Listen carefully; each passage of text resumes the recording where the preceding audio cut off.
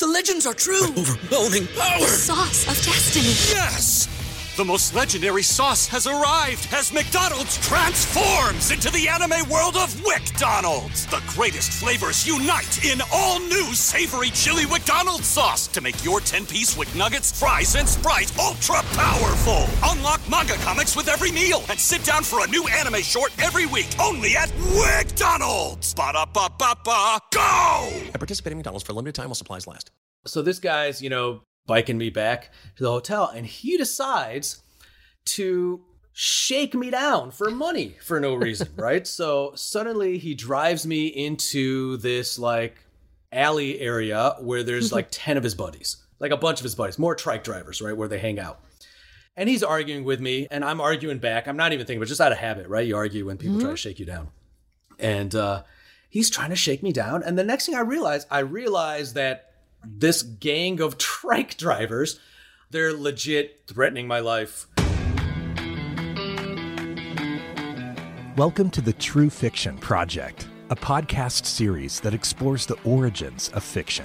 Every week, we begin with an interview, nonfiction, followed by a creative piece, fiction, inspired by something from the interview. The idea is to demonstrate, of course, that fiction is born out of our life experiences. Now, here's your host, storyteller, author, public speaker, health and wellness expert, Renita Hora. Welcome back to the True Fiction Project. This is your host, Renita Hora. And I have with me as today's guest, Anand Bhatt, who is the first South Asian American to walk the red carpet at the Latin Grammys. Now that's pretty specific, so let's bring him in and get straight into it. Hi, Anand. Hi, how are you? Great to finally meet you. I got to tell you, this is actually a really cool podcast. I'm kind of excited about this interview. I mean, I do a lot of these, but this is the first podcast of this kind. This is the first podcast of its kind, and what's reassuring, and not much more than that, is that that's the kind of reaction we're getting from a lot of the people we interview. So It's great to have you on the show.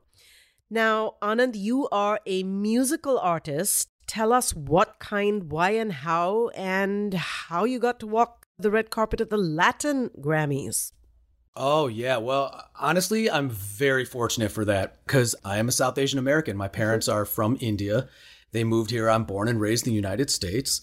And, growing up, I actually played a lot of rock and metal is actually how I got my career start, with collaborations with guys from 90s bands like Faith No More and Ministry and folks like that. A lot of metal. And as I got older, I got a little more romantic, just to be blunt. And I started, moving more into pop music. And I also listened to, even though I played a lot of rock and metal, I love that sound. I grew up in Chicago listening to a lot of Latin music and a lot of Latin pop. And it's totally my passion. As I got older, kind of moved my solo career more and more into that realm.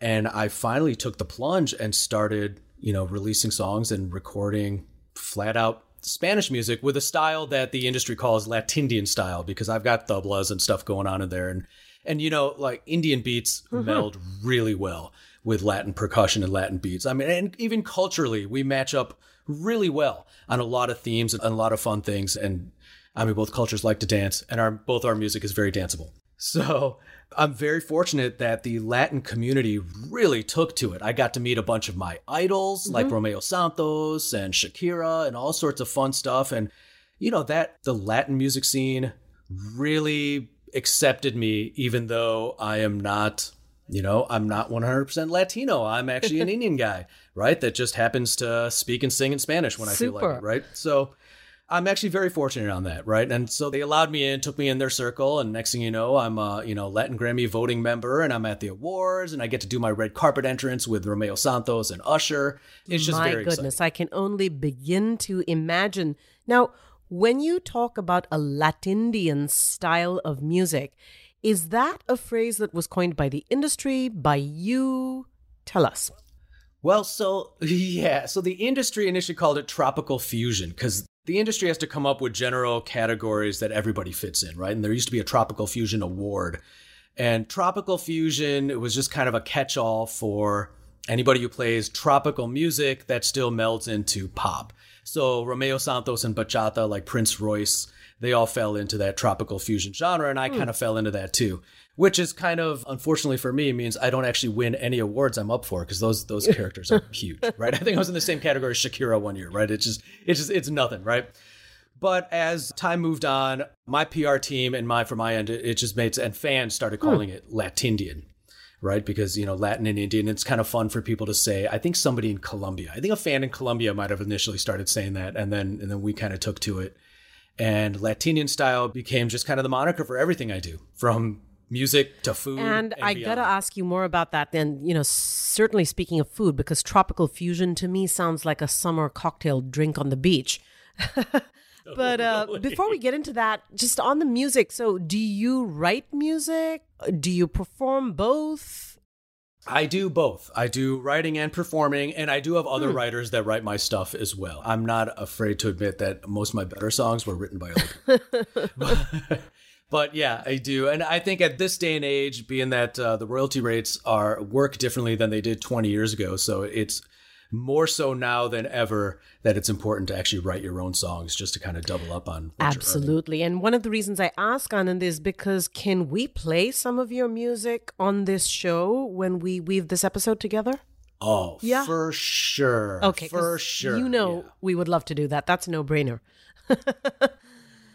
But speaking of food, going back to that topic, from what I understand, and this might be just really vaguely pieced together, somehow your music led to a COVID YouTube show of sorts called Rockstar Recipes. How did that happen? Yeah, it's actually on Amazon, and season 2 might end up on Roku. I think season 1 is on Roku now as well too, but it was actually an Amazon show. And that's just how, how sometimes without any planning, some things lead to another and something completely random ensues. So when I was on the road a lot, I noticed that healthy eating and eating in general, trying to stay in shape and trying to stay healthy is just almost impossible. Like my bandmates would always want to go to the drive-thru, and here I am packing, making my own protein bars in a hotel room from scratch, trying to take them on with me. And also, American food is super bland. Oh my gosh. it Don't get me tastes started. Awful, right? Yeah, exactly, right? It's like we just don't season our food in this country for some reason. And so I'm always traveling around with bottles of hot sauce. I was getting super picky, and bandmates would always make fun of me because I would not want to eat a cheeseburger, right? I would just hate to do that. And if we went anywhere, I'd order a salad and douse it in hot sauce, right? It was getting pretty ridiculous. So during that time, and I also noticed that a lot of my idols, like the lead singer from Motley Crue, when I met him, I did a thing with him. And I'm like, wow, this like my idols are getting out of shape. They weren't like those totally fit, cool guys they were in the 90s and early 2000s, right? Or the 80s for that matter. And they're just like, they were noticeably hurting, right? And, you can't, rockstar life, right? You can't stay up all night and then get up in the morning, 6 a.m, and start your day and your interviews and everything you have to do. It's not sustainable, right? If you're not at least eating well somewhat. And so I had penned down a bunch of my recipes that I'd used for that, for basically how, a bachelor living in hotel rooms could actually cook for himself, right? And it took off to a point where it got published as a book called Rockstar Recipes. Yeah, and that landed to a hot sauce endorsement, which COVID actually killed recently because that company went out of business. But for years, I had an Anand Bhatt hot sauce on the shelves, and that was super cool. And like I said, little things lead to another, and that eventually got to me doing videos, which were initially just for social media or for sponsors. Sponsors would reach out to me and be like, hey, we'll give you a free air fryer if you plug our air fryer brand and do a video and start cooking things in an air fryer, right? So I was getting more food sponsorships, even though I'm a musician. And so I was doing those videos. And then finally that somehow led to, during lockdown, everyone was stuck at home. And the idea actually came from Guy Fieri of the Food Network, who pivoted his show to shooting the show on premise at his house. And so that model went out. And then so what happened was restaurants and chefs all over the country would send me, the premise of the show is they send me ingredients and their signature recipes, and then see if I could actually make them at home from my home kitchen while we're all trapped during COVID lockdown. And so it was super fun. I gained so much weight doing that. Yeah. I'm thinking, you start this out as an endeavor or as an idea behind sort of keeping Motley Crue in shape, and it just like goes the other way. Yeah. It totally went the other way. They were sending me the craziest stuff, and it was so good. It was so good because when chefs are sending you ingredients, like we're talking, fresh seafood packed in dry ice and, giant bottles of oil and all sorts of, it's not healthy. Like it's made for taste. It was super fun. It was a lot of work and I learned a lot, but it ended up being a really, really fun show and fun to watch me try to make these ridiculous recipes at home. And it was on Amazon. The season 1, and now we're looking into season 2 now to start. Again, it's a lot of work and we're just in planning stage, and that season 2 may well, you're definitely going to have to keep us informed because that sounds like a whole other interview that we'll have to do to launch season 2. Well, I don't know what kind of stories can be written regarding that, but yeah, definitely. But season 1, absolutely check it out on Amazon, especially if in the United States or the UK. It's very easy to access, Rockstar For sure. So stories, of course, that's what we are all about here at the True Fiction Project. And, what we usually do is talk to the guest. I talk to you. This interview, that's what I mean by I talk to you. And then the interview is thrown out to a fiction writer who will listen to it.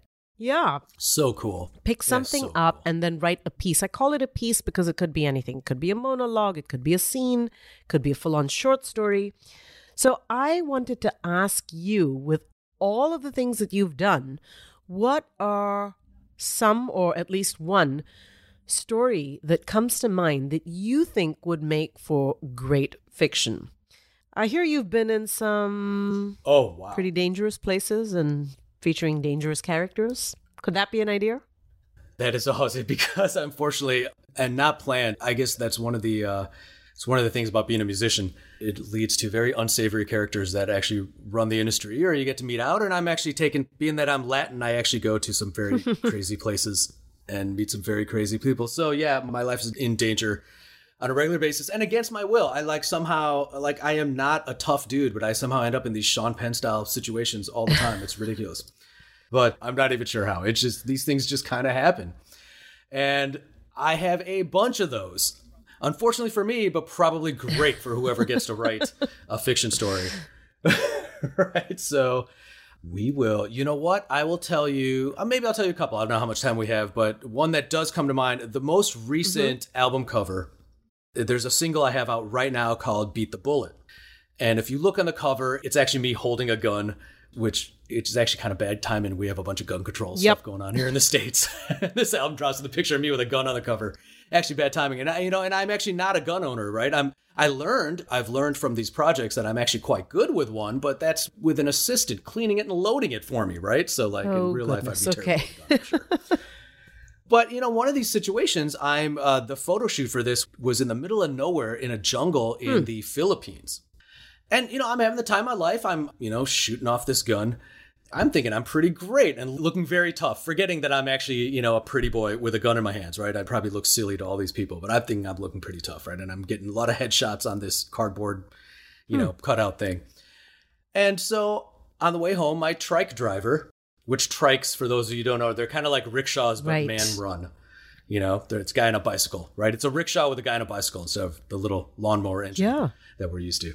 So this guy's, biking me back to the hotel, and he decides to shake me down for money for no reason, right? So suddenly he drives me into this alley area where there's 10 of his buddies, a bunch of his buddies, more trike drivers, right, where they hang out.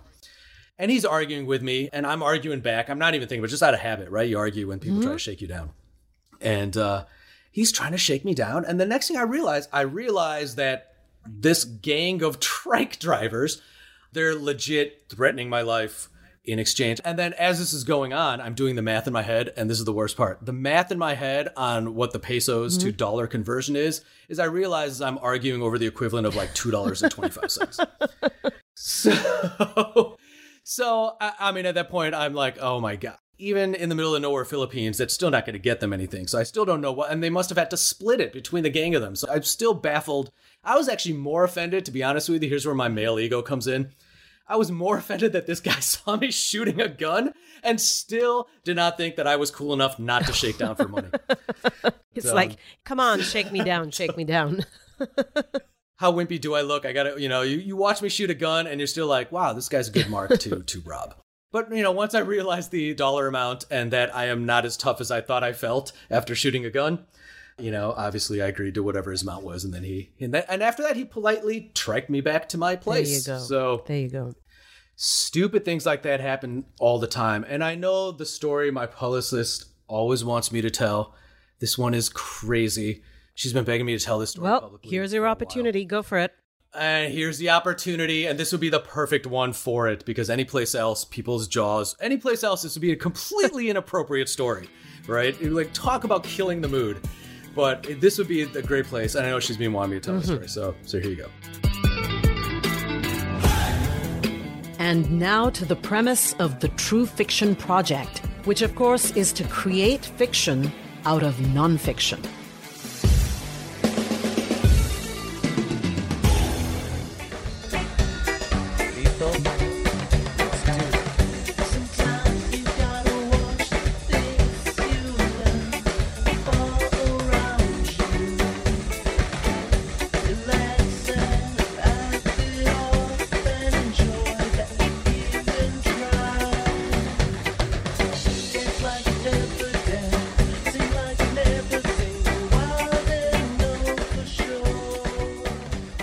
So I am in Colombia recording a new track. So I'm there for a while. I'm like at least a month, right? So I'm used to being in Colombia, in Medellin, like in pure Medellin gang stomping grounds. Like 20 years ago, this was the big place where cocaine came from, right? And now it's still run there, but the main dude is obviously no longer there. Anyone who wants the history of that area can watch, Narcos, Colombia, right? And, and it still goes on, obviously, but it's a little different. Colombia's a little different than it used to be 20 years ago. Slightly. And Medellin's the type of place where nobody will actually accept American dollars there, right? So I would actually have to do this thing where I'd have to find some black market place to exchange my money into pesos, right? I just couldn't exchange my money anywhere. And so, and in order to explain why I actually have American dollars, so I don't get murdered, right? Going to this, black market gang to actually get some money.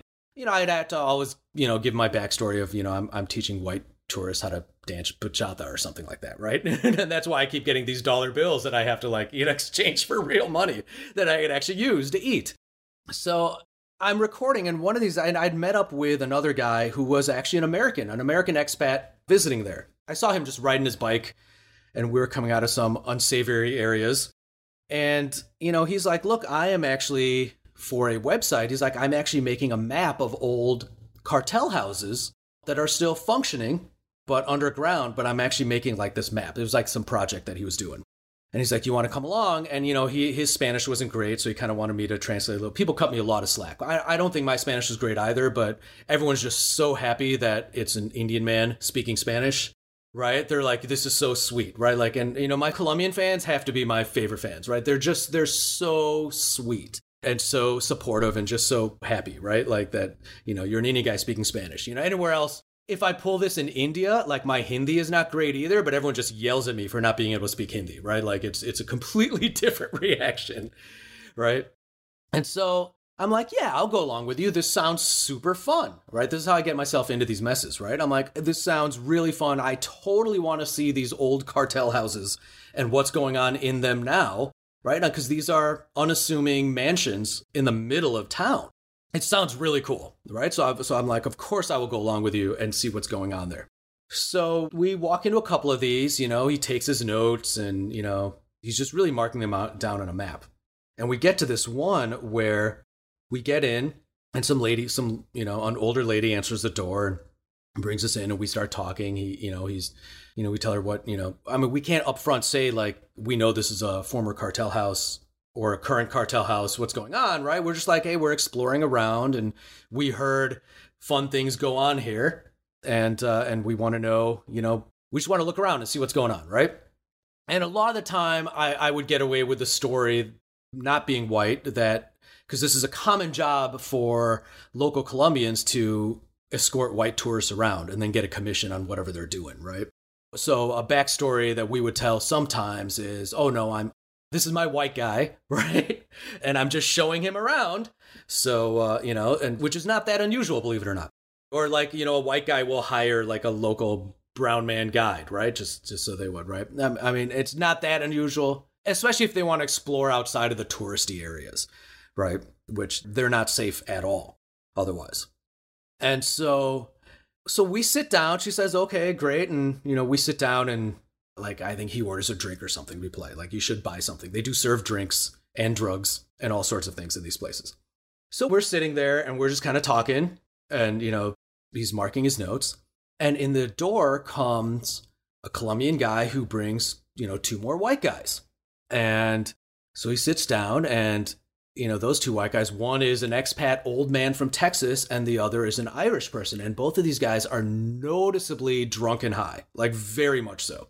Very loud, very obnoxious, very stupid.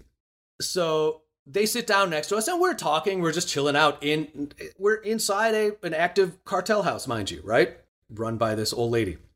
And suddenly these guys start ordering up a bunch of stuff. They start ordering big 8 balls of cocaine and lots of drinks and all sorts of stuff. And the guy that I'm with, my white guy, and he's participating, talking. He's so happy to see other white dudes, right? So he's getting noticeably inebriated and they're sharing stories and being loud and they're being, really dumb, right? And at this point, my brown man's spidey senses are going off a little bit, right? I get that, right? Something that, and I hate to say this sounds very racist. I know this is about to sound racist, but traveling white folk don't have that I'm in danger instinct. Like it just doesn't happen. And I've seen it happen more than once, right? I've seen in Mexico, drunk teenage white girls on vacation get drunk and start dancing on tables, not realizing that, they're putting themselves in huge danger, right? Like they have not seen enough Liam Neeson movies, I guess, to realize, what life is like, right? Outside of their bubble. And I've noticed this a lot. I know it sounds racist, but I've noticed this a lot. And mine, unfortunately, is a little dialed in.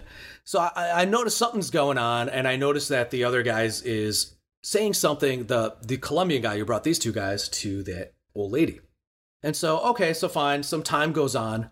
And then next thing I know, like 4 outrageously attractive women get dropped off. I mean, like outrageously attractive, right? And they get dropped off and let in there. And next thing you know, they're sitting next to us. And then now I know something is up. Something's going on, right? And so talking to the girls in Spanish and figuring out what's going on. And while these 3 are getting very drunk and talking about sports and absolutely the most ridiculous thing, literally 4 of the most beautiful women they've ever seen are sitting next to them and they're talking about sports and snorting cocaine. It was very weird. And so I find out that these 4 women are working girls and they are very expensive working girls. And it turns out, so I'm realizing it is time for us to leave, right? Like this is time for us to go. We have overstayed whatever line you can get into a dangerous situation right before you're about to cross it. We've overstayed that welcome. We really need to get out of there. So I'm mentioning this to the guy that I'm walking around with. And he's like, no, he's like, oh no, let's a little more. Cause he's having so much fun. Right. And he's also probably thinking he's going to get to sleep with these girls. Right. And I'm trying to explain to him that like, unless you showed up with a lot of money, like we are now in a situation. Right.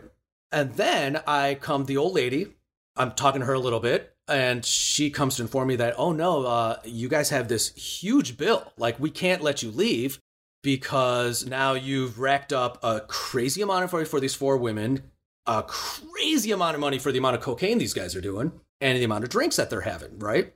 And I'm like, yeah, but we did not, I'm like, we have no part of this, right? We just waltzed in here. Right. And are just kind of looking around like we did not order any of this. These other 2 guys ordered all of this. Well, come to pass that other Colombian guy saw us standing there, and so he could get an extra commission, decided to tell that old lady that we are also his clients. So all of this should go on our bill, and obviously he's going to get a huge commission. So we're like, and I'm trying to explain to her that no, that literally none of this is going on. So of course, I think she walks away to go discuss something. I go back to my guy. I'm like, we need to get out of here right now. So I'm explaining to him what's going on. He's still not getting the picture. I'm like, no, like now our lives are in danger. We need to get out of here right now. Like we can't pay this bill. Another Colombian has, promised that we are going to foot this bill for these crazy people as well. And like, we're going to get shot, right? Like any minute now, right? Because she also knows what's going on. I'm like, we're not supposed to be here. We did not bring that kind of money, right? So I finally convinced him to go. We go to leave. And now that I've finally convinced this guy, I did not want to leave this guy to die either, right? And we actually had a quick discussion too. On like, once I convinced him what's going on, I'm like, what do you do about these other two guys? And I'm like, hopefully they have money. Like, this is a horrible thing to admit, but we can't save them and us as well, right? It's kind of we didn't debate this long, mind you, just to be full disclosure. I'm no hero, right? I am no action star. So, I'm like trying to get them out. So we're kind of hoping. And we were kind of mad, at least I was, that these two guys, inadvertently got us in this situation. And they were very obnoxious. These were completely unsavory characters, right? I would have never wanted to hang out with them voluntarily. This Texas old man and this drunk, very belligerent Irish dude who ordered up all the women in cocaine and shouting at the top of their lungs, right? They're just not fun to be around at all. So anyways, this door's chained shut. We are screwed. We can't even sneak out. So we go back, awaiting our fate.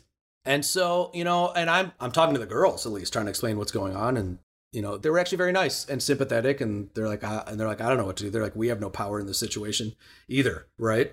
It's not like they have any say to go. I doubt they're there voluntarily, right? So finally, there's music playing.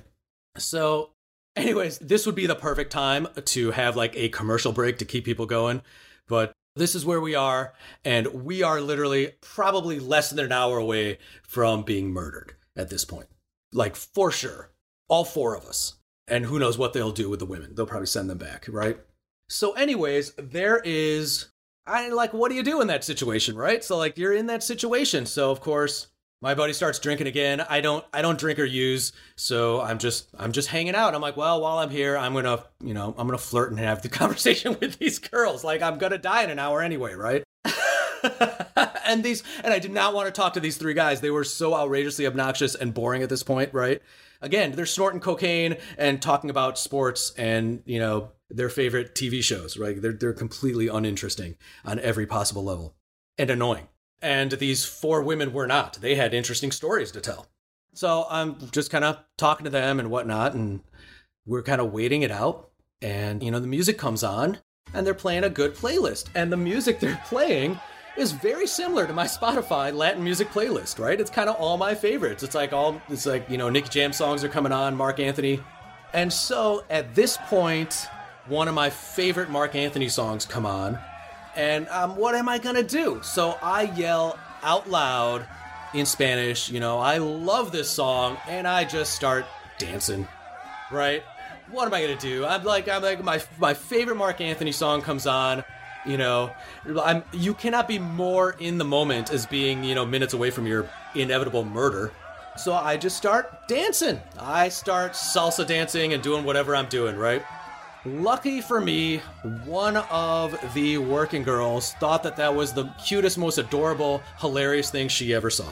And she took it upon herself. We danced, and then she took it upon herself to risk herself to walk away to the old lady working the thing, and she talked us out of the situation.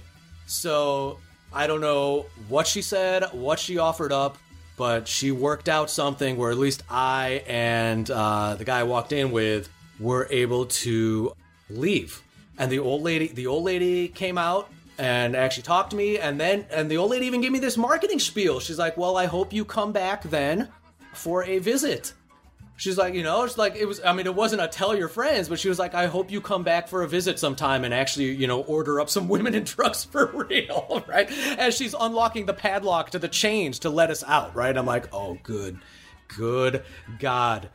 And so, me dancing like an Indian man trying to salsa dance literally saved my life. Amazing, Anand, the night that dancing saved your life. I mean, I think there's a definite story in there. And if I'm going to say what's on my mind, I think this is one for Quentin Tarantino. It's brilliant. All of it. It's just like... This is a really funny story. And I'm sure it wasn't funny in the moment, but listening to it. Yeah, I mean, it wasn't once you're kind of dialed into a situation, right? Like, you know how if you're about to get into a car wreck, you're kind of there and you swerve out of the way, right? You're just not, and you piece it together kind of after the fact, right? Like almost. You're forced in the moment, like a deer in headlights, right? Like, so it was not a funny situation afterwards, but I will have to admit, an hour later, we were, in a bar somewhere laughing about it. So. Just an hour later. See? Yeah, just an hour See how short. And I did not hang out with that guy again. I'm sure. Okay, so there was some learning, a little bit, just a little bit. Anand, thank you so much for being on the True Fiction Project today. It's been so much fun talking with you. And before you go, though, tell us where we can find your music. Oh, the best place is Spotify. And definitely, I don't know how many of the fans can actually spell the name Anand, but, ANANDBHATT, definitely Spotify is the best place. And then since COVID, I'm not that active on social anymore. I kind of went off the grid a little bit, and got used to it. I got used to the freedom of not having to post on social. But I am still on Instagram and Facebook. Fantastic. And we will be looking for that season 2 of Rockstar Recipes as well. Anand, thank you so much for being a guest on the True Fiction Project. Thank you. My pleasure. I am looking forward to hearing this and other episodes. I'm so happy to hear that. We have so much more coming. Thank you. I'm your host, Renita Hora. There comes a time when a man's gotta draw the line. Push comes to shove, I'm always a step behind. Rattlesnake sister, you're a voodoo child. I've been sleeping with the devil and I don't know why. Here comes the time this man's gonna draw the line.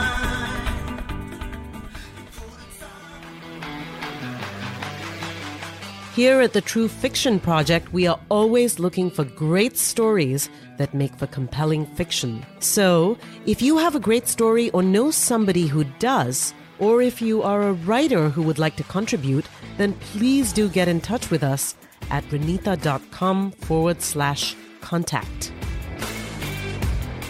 Thank you for listening to the True Fiction Project with Renita Hora. Be sure to subscribe to the newsletter to receive more inspiring stories showing how fiction is born from our everyday experiences. For more information, visit www.truefictionproject.com.